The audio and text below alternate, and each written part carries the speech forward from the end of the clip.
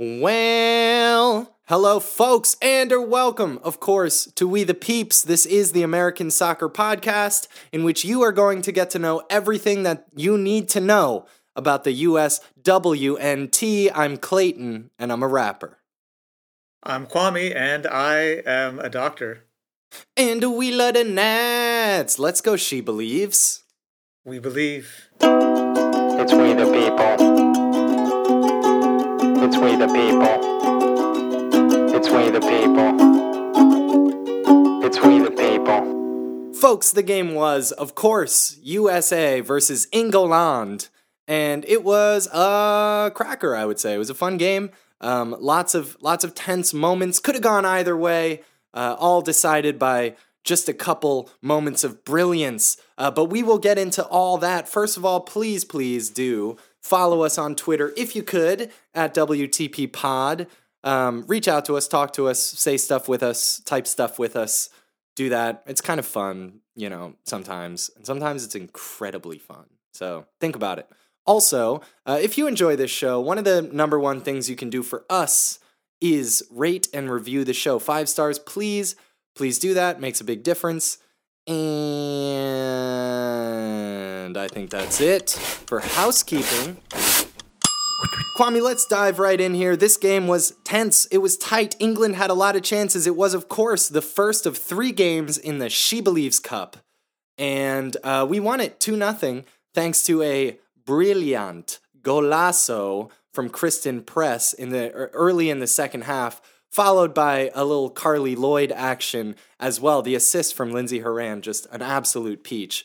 It was a fun game. It was an interesting game. We got to see a lot of familiar faces and a good old-fashioned W. So now we're going into these second 2 games with an advantage, but lots to talk about here in this first game. Kwame, what were your first impressions? So I actually walked away from the game with a different impression from you. I thought that the U.S. was far superior to England. It was close on the scoreline. England had, 1 or 2 really good chances, but they really, most of the game was played in England's half of the field. And the U.S. was far more aggressive. And really the only reason I felt that England was in the game is that the U.S. spurned a bunch of chances. I thought this easily could have been a game that the U.S. won 4 or 5-1. And that would have been a fair scoreline. You didn't think that England had a bunch of closies, more than just 1 or 2? I felt like England had. I agree with you that the U.S. had the edge. They looked the better team. But it did feel to me like there were maybe more than that, 4 or 5 England chances that really could have gone. Yeah, I disagree. I mean, I would say the clearest chance that England had was off the corner kick that was flicked on from the near post, and Nair dove at it just at the same time as the England midfielder Jill Scott went for it, and somehow Scott ended up putting it high looping over the bar. That probably should have been a goal. 90% of the chance that should have been a goal. But aside from that, I think England had some shots from tight angles. I think Paris forced Nair to come off of her line to smother on one occasion, but she really didn't have much of an angle there. There was another, kind of opportunity where Paris on the right was kind of got behind the defense, but didn't really do much with it. And I think that's a little bit of a story with her. But I thought that the U.S. had many, many more chances that were of equal quality and better, and that England really didn't have much of an attacking presence in this game. Like, they sort of got things here and there, but right. Was there ever a time of sustained pressure from England throughout the entire game? I would say that the answer to that is no. So I thought that the U.S. was head and shoulders in this game, which I wasn't expecting. Right? Because there's some expectation that there's this talk on the broadcast and otherwise of England maybe coming of age as the U.S.'s main competitors, top primary rivals, next top Next top fashion. What's the thing? America's Next Top Model or whatever. That England is the new rival. And it sounds like you're not buying it. Yeah, I mean that was one of the questions. That was my thought as well. They won the She Believes Cup last year. They had beaten us. I think they've beaten us a couple of times. They certainly pressed us close in the World Cup semifinal. If Nair doesn't save that penalty kick, it's 2-2, and who knows? But they've also been talking a lot since then. There also is a dislike, I think, for us, and I think it's starting to go back the other way. But England has struggled post World Cup. I think they've played 6 games and they've won 2 of them and lost 3. They had a big game against Germany in Wembley, sort of like a post World Cup celebration. I think they ended up losing that game, and so they have not been firing on all cylinders since the World Cup. There's a World Cup hangover, but I expected more out of them in this game, and I think emblematic of this is Ellen White. Right, so she in the World Cup semifinal, she scores England's goal against us, and she's also the one that draws the penalty kick late in the game that Nair ends up saving. And she has always been a player that was a handful for us. How many times did Ellen White's name get said in that game? England's best attacker, not a lot. Tied for most goal in the World Cup. She was non-existent. She took one. She had one header that went wide that I can remember, but she was in an offside position. And then there was another time where she took a shot from way outside the penalty area from a bad angle, which was this sort of typical frustrated striker's shot that Nair gathered up very safely and comfortably. Yeah, she just cradled. Yeah.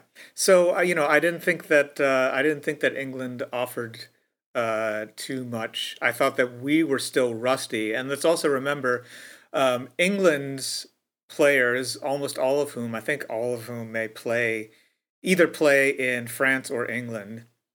They're in the middle of their seasons, coming towards the end. They're all match sharp. The US, we came off of Olympic qualifying, but that was off of a rest. We're not in our season. Most of these players are preseason. So if there was going to be a sharper team that was cleaner on the ball, you would expect it to be England, and that really was not the case, in my opinion. So why do you think that is? What do you think? What's happening here? Because England looked good in the World Cup, has the talent to be all that, and it's not like we were playing a totally different roster than what the U.S. ran out in the World Cup. So what's the difference here? That's a good question. I haven't been following England as closely. It's a little tricky from this side of the pond. I will say that I think they were missing a couple of people to injury. So Lucy Bronze, who's probably their best player, was out, I think, with an injury, and I'm blanking on one of the other players who plays in the NWSL. Rachel Davies, I believe. She wasn't in this game, and I think she was injured as well. But they weren't. Those are difficult players to miss. But the U.S. also didn't start Megan Rapinoe, and Alex Morgan isn't here, so it's not as if there's this wild disparity. England is in an interesting position in this round of friendlies because they have the Olympics coming up as well.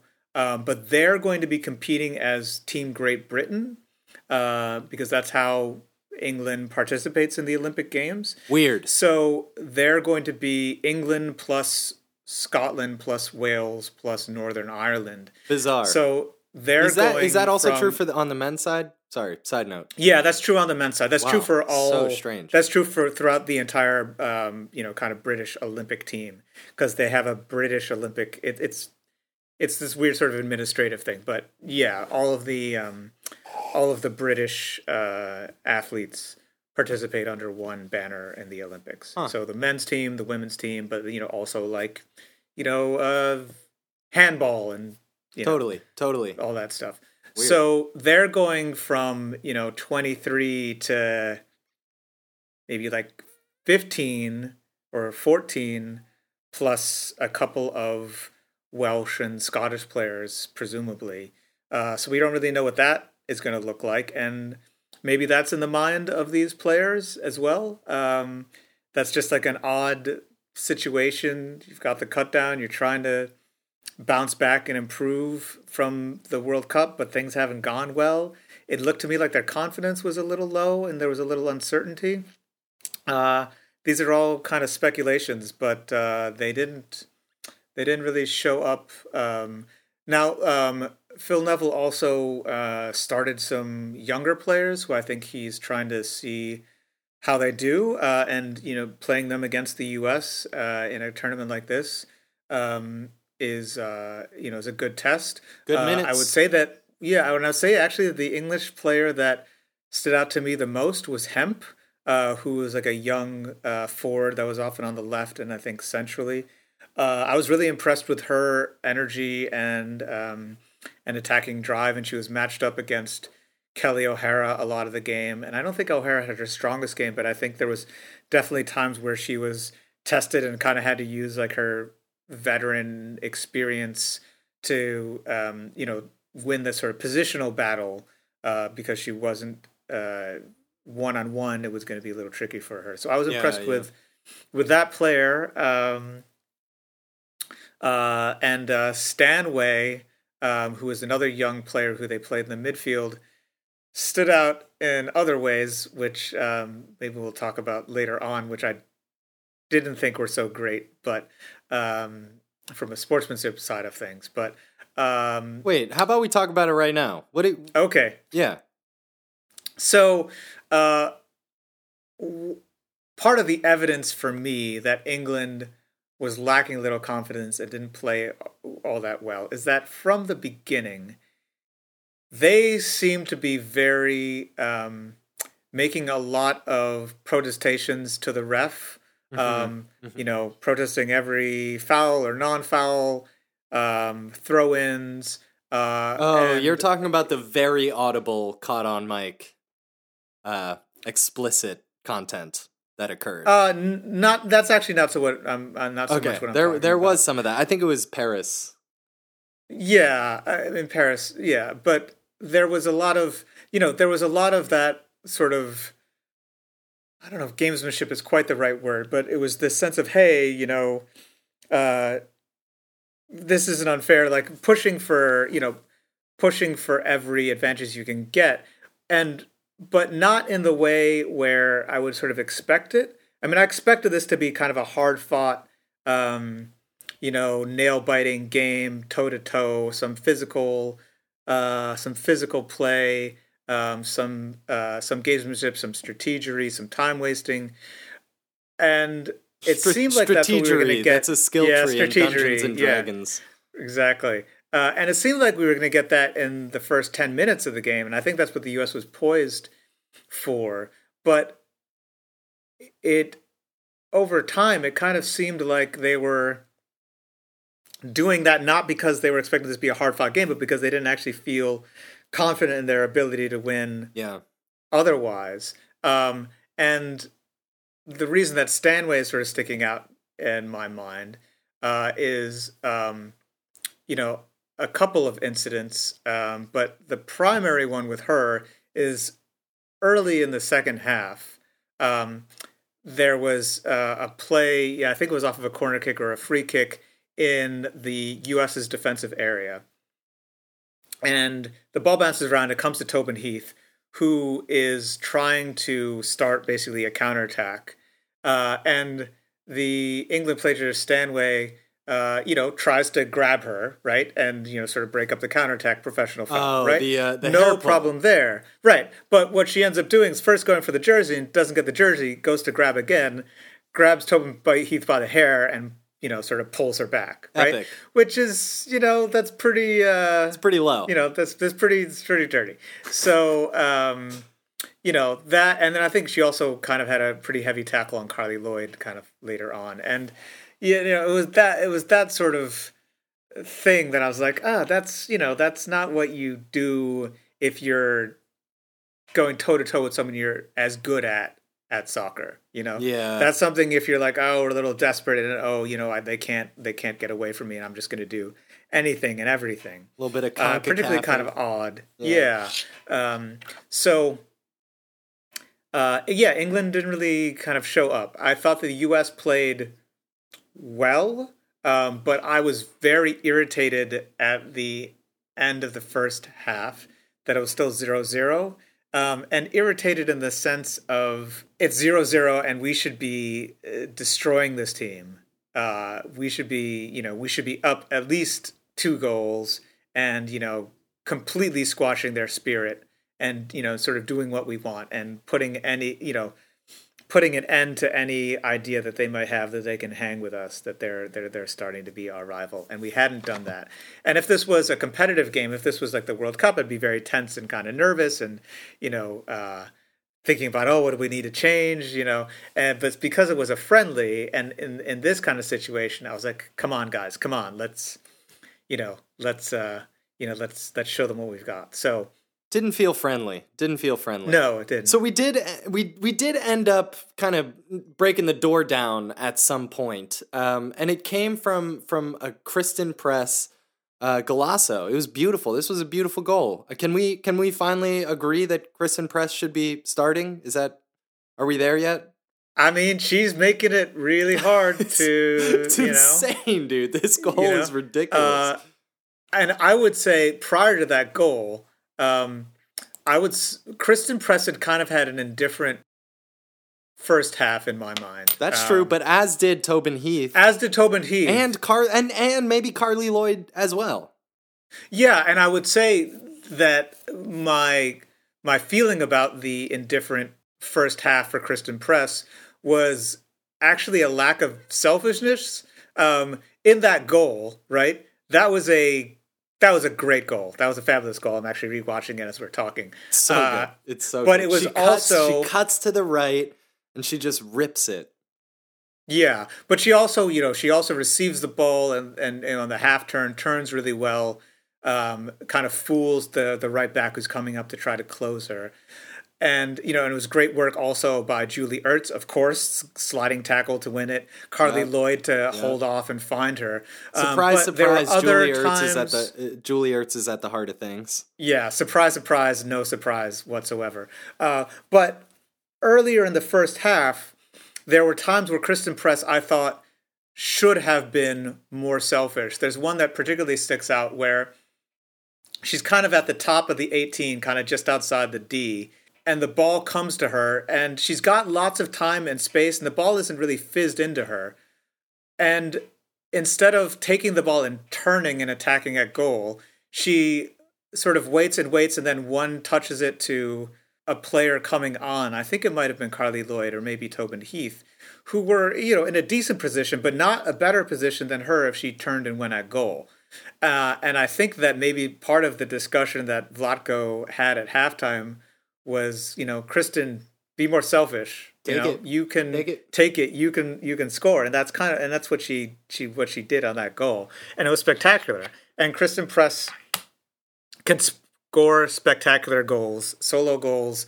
Very few people are as good at her in the world, I think, at cutting and creating space for herself to get off her shot.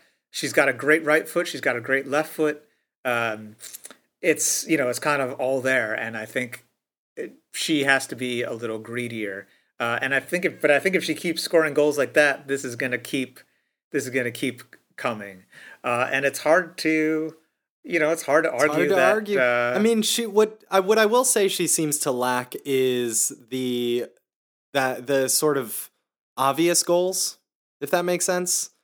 The closer goals, the sort of the team goals. She's definitely she either scores a worldie or she's nowhere to be found. Yeah, she's not a natural like center forward who just like knows where to run, right? She's not like a like an Alex Morgan or like an Ellen White or or like a Sergio Aguero, right? Where you're just like, how do they know the ball was going to end up there?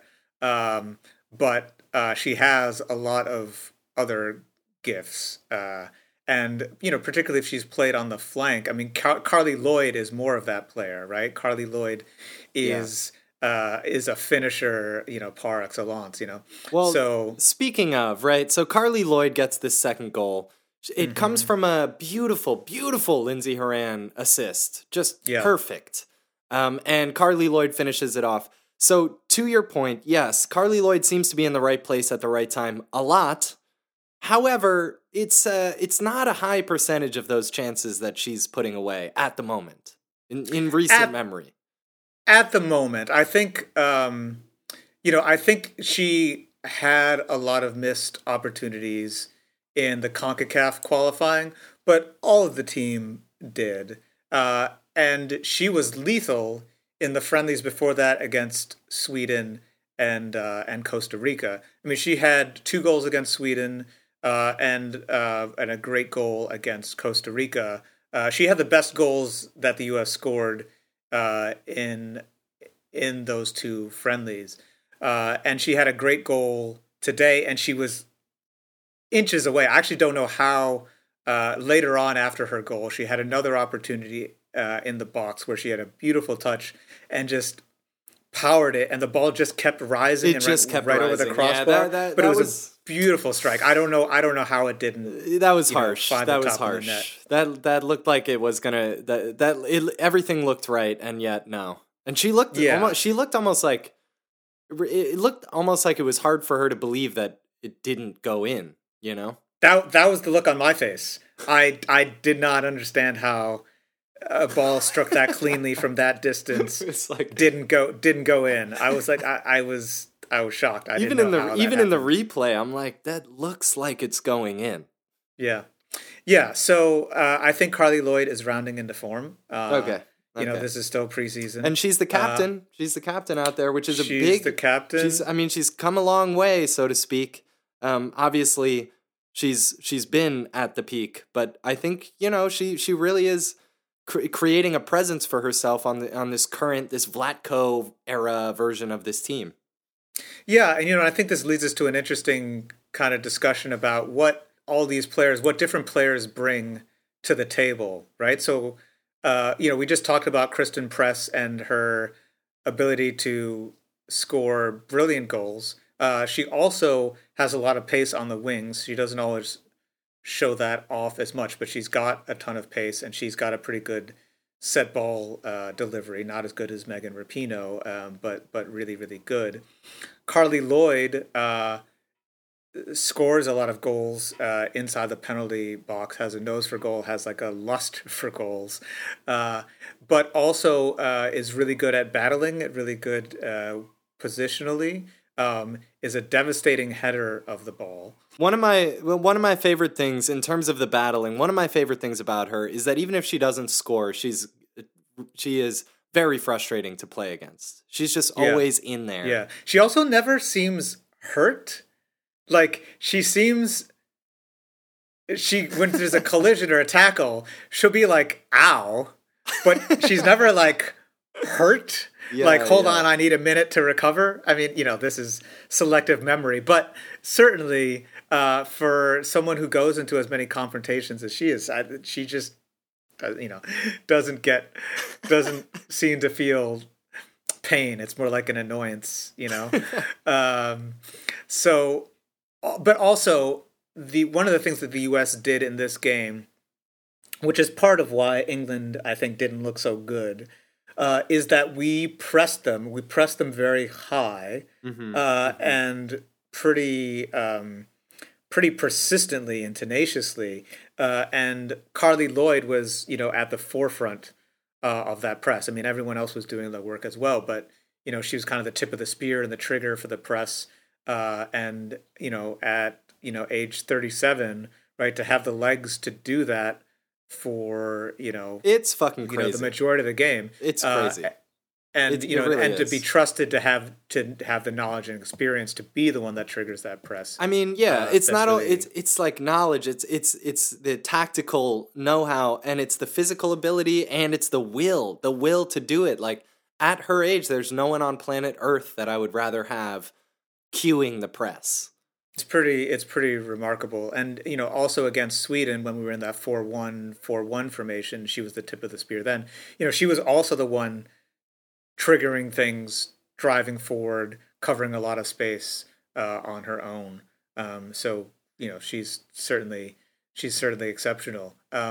In part of this conversation of like who brings what to the table. Yeah, I think that Lindsey Horan also now comes to mind.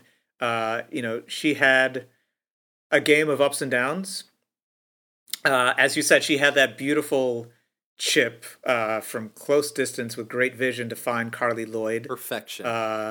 And if you'll remember, in the World Cup, it was her chip to the head of Alex Morgan running through that set up Morgan's goal against England that led to the teacup celebration. So Lindsey Horan likes to chip England and leave them exposed. And I think she has a lot of assists like that, both for her club team and for the national team. Lindsey Horan, in my opinion, is the best player on the team when it comes to solving space, finding space, knowing where the space is, and distributing, even when under pressure. And that was on display with that goal. But, her low point was, she should have had a goal in the first 20 minutes of the game, where she makes a late run down the left. It's chipped to her, I think, by Tobin Heath.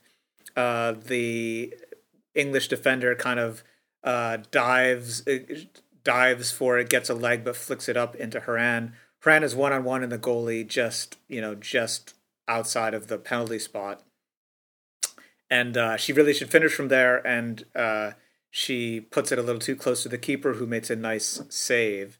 And then the rebound, she kind of gets tangled up going for the rebound. And so that was disappointing. I will say as perhaps something that partially maybe explains why she didn't put that away, because she is a pretty good finisher, is that about 4 minutes earlier, there had been a really bad sort of sliding tackle collision with one of the British defenders. It was sort of like a 50-50 ball. And she got caught really, really hard. I was flashbacks of that, how Stu Holden got his really bad knee injury and like a sliding tackle similar to that with like Johnny Evans. And you get cold sweats with Lindsey Horan because she struggled with injury. And actually that play was where my mind went immediately when we were talking about Carly Lloyd being somehow immune to stuff like that. Every time Lindsey Horan is in a crunching tackle, I get a little worried. Yeah, Lindsey Horan is a player who finds the tackle. Like she takes a lot of punishment and she gives out a lot of punishment. And that is, both a strength and a weakness of hers. I will say that in the heavy tackle department, as good as the chip was, maybe my favorite Lindsey Horan moment of this game was, not long after the second goal, maybe 5-6 minutes later. Remember how we were talking about Stanway and the hair pull? There is in like the 60th minute or so, there's a moment where Lindsey Horan just lines up Stanway and just flattens her. And it was I think that was a pretty clear message, delivered. And I think that Horan is kind of the ideal player to do that. Ertz can, but I think it's most in Horan's locker. And I think sometimes, you need a little bit of someone who's going to is going to police that sort of thing, especially if the referee isn't, and she wasn't in this game. Yeah. So let me ask you, and I'll probably ask you this every episode in the near future. Are we seeing a Vlatko that is presenting a different US WNT look? Or are we seeing a Vlatko who is slowly realizing that Jill Ellis had it right the whole time? Because this doesn't look that much different than what we saw in the World Cup. I would say that the press is very different. So I think that there's the starting formation and personnel is very, very similar, but the tactical approach is, I think, very different. Ellis has pressed in the past, but even the way that we pressed, we seem to press actually very differently. Like there was times where I was watching, and I don't have the tactical acumen of the color commentators, whether it's Julie Foudy or Ali Wagner, or there are things that they see that I definitely don't see. But there were times where we seemed to be pressing in very different ways.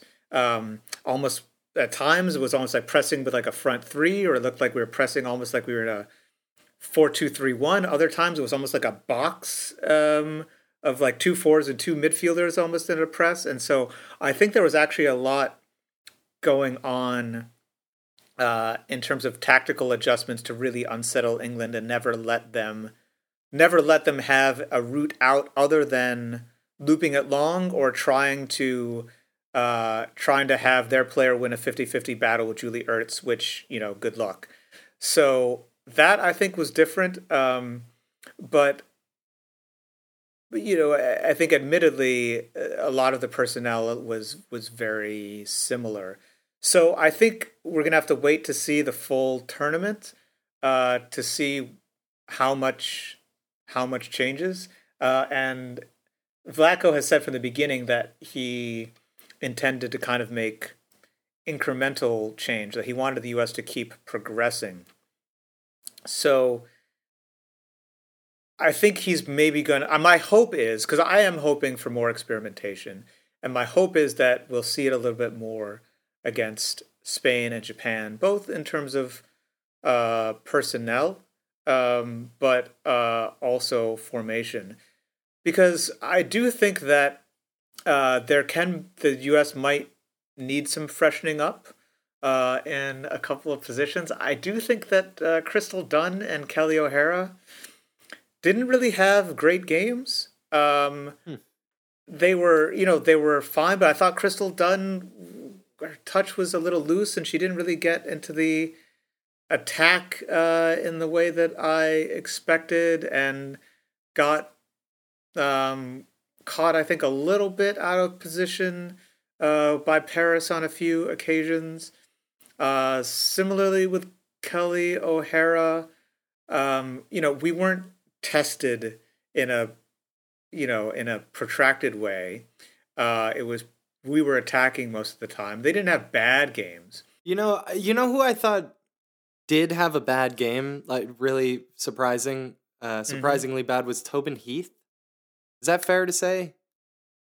I just felt like it wasn't there. I didn't get a Tobin Heath moment. Even Megan Rapinoe in her sort of cameo, which was more than a cameo, had some real moments and feels like an asset in a way that I'm not sure that I'm getting it from Tobin Heath. I thought Tobin had an indifferent game, although I thought she was actually better than in CONCACAF qualifying. She had a strong shout for drawing a penalty kick by driving into the area against the defender. She had a great square ball right to the feet of Carly Lloyd that in the first half that probably should have been an assist. Carly Lloyd really doesn't catch it well and kind of scuffs it, and it's an easy save. But she was breaking people down on that right side. I think she had a bit of a rush of blood to the head after the non-call on the penalty kick, and kind of had a wild shot from a poor angle where she probably would have been better off passing. So I thought she was more solid, but she was a little bit, she wasn't. It wasn't her strongest game. So your eyes are more on the wingbacks though. So maybe some Tierna Davidson action. I would like to see some Casey Short. Cool. I would like to see Tierna Davidson. Well, tell us about Casey Short. I don't know a lot about her. Yeah, so Casey Short is a natural fullback. She plays for the Chicago Red Stars, which got to the championship game this year and lost to the North Carolina. She can play both right back and left back. She's a dedicated fullback. She consistently makes the best 11 for NWSL, and most people who watch the NWSL consistently consider her to be the best fullback in the NWSL. She was the biggest shock omission off of the World Cup roster when for this past year under Ellis. She had been called into camps, consistently for the past couple of years. She hadn't gotten very much playing time, but her getting omitted for essentially Ali Krieger kind of at the last minute was really surprising to a lot of people. So Casey Short, I would like to see on the field because I do think that Crystal Dunn, is being played out of position, and she does a very good job there. It's not like, I think Crystal Dunn, should get cut from the team or stinks or anything, but she is a incredibly talented attacking player, both in the midfield and on the front line. She led the NWSL in scoring, I think, like 3-4 years ago or something like that. And so if you've got a talented, relatively locked down fullback, then I think that allows you to do certain things that you're struggling to do otherwise. I think she's probably, for the Olympic roster, she's in competition with, I would say, Ali Krieger and Emily Sonnet. And Krieger and Sonnet are a little bit more versatile than Short in that they can play fullback as well as center back. They can pretty much play anywhere along the back line. I don't think Ali Krieger can play left back, but she can play right back and center back. But is Casey Short a better fullback than Emily Sonnet?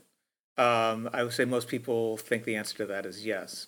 Yeah. So, and I would like to see Tierna Davidson, who's really struggled with injury a lot of this past year, but who gives you options as potentially a left back, although I think she's better as a left-sided center back.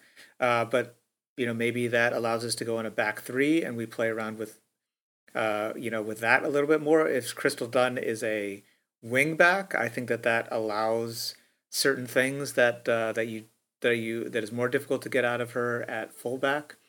So I'd like to see that, but we'll see what Vlatko likes to do. I will say that most of the people who came in as substitutes in this game, Lynn Williams, Megan Rapinoe, Jess McDonald, I think all struggled to find the game a little bit. It was a little bit of a weird game. Yeah, Lynn Williams had some rough moments, but the potential is there. She's in the right place at the right time. She just had some little awkward transition moments. Yeah, it was a weird game. The energy in the game, like the last 20 minutes or so, was kind of strange. It was like, this should be an intense rivalry, and like it's not, like England is not responding and kind of attacking kind of what's kind of going on here. So, yeah. I'm looking forward to seeing more of those players upcoming. Yeah. So let's talk about Spain and Japan here. There's no telling, right? So Vlatko seems to play it safe in pivotal moments. And although these are friendlies, there's still something to be won here. And he played it safe versus England, I think, with the lineup. So it's hard to say what we're going to see versus Spain and Japan, but I am curious to know what you would want to see, I guess, given the roster that you have available. What do you want to see in these two games coming up? So for those who don't know, it's Sunday the 8th versus Spain. Tune in, and then it's Wednesday the 11th versus Japan. So for Spain, I would say I want to see two things.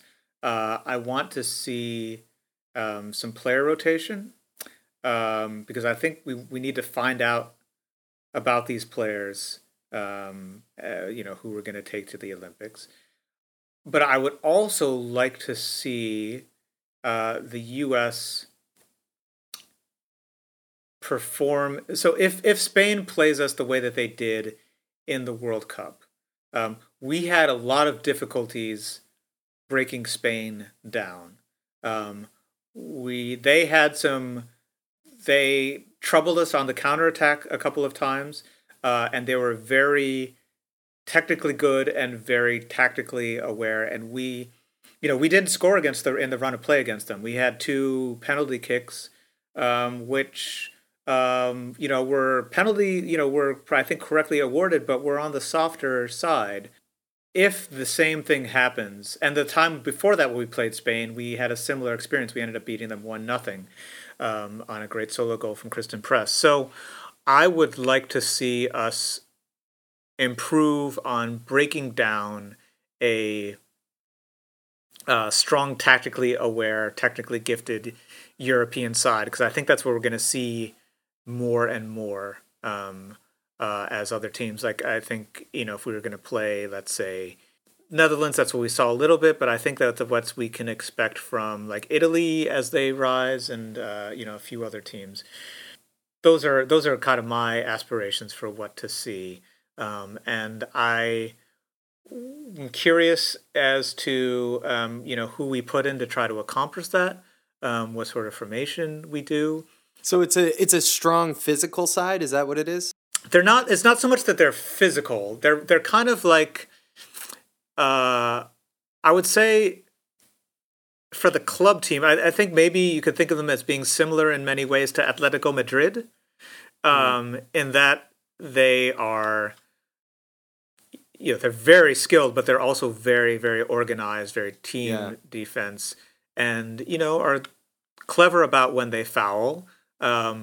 I think that was a game where, in the World Cup, I think that was the game where Alex Morgan took the heaviest beating.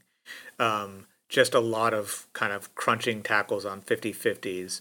That probably should have been controlled better by the ref than it was. But so not necessarily dirty, but they're going to push you physically, and then when they get the ball, it's difficult to get it off of them because they can, pass very well in tight spaces. So, what's one player that you'd like to see either get a chance, or someone who's already gotten a chance who you want to see have a moment? I would love to see Andy Sullivan get a chance at the 6 at the defensive midfield position. Nice. And Julie Ertz either get a rest or get played at center back. Because I think that Sauerbrunn and Dahlkemper did great during the World Cup, but are they our best center backs? I think Julie Ertz is arguably the best player on the team. She's certainly maybe the most important player on the team. For her club team, she plays center back. In the World Cup in 2015, she played center back, and her going there was was part of the key reasons that we won that tournament, along with Carly Lloyd catching fire. And so if we, it's an interesting question. What do we lose if we move Julie Ertz out of defensive midfield, but what do we gain with her at center back, particularly against more talented attacking teams? And is Tierna Davidson ready to step up and take one of those defensive spots? So I'm not sure I want to see necessarily Davidson start, but it would be interesting. And Ertz and Davidson are teammates at the club level. But I would say the player I most want to see is Andy Sullivan.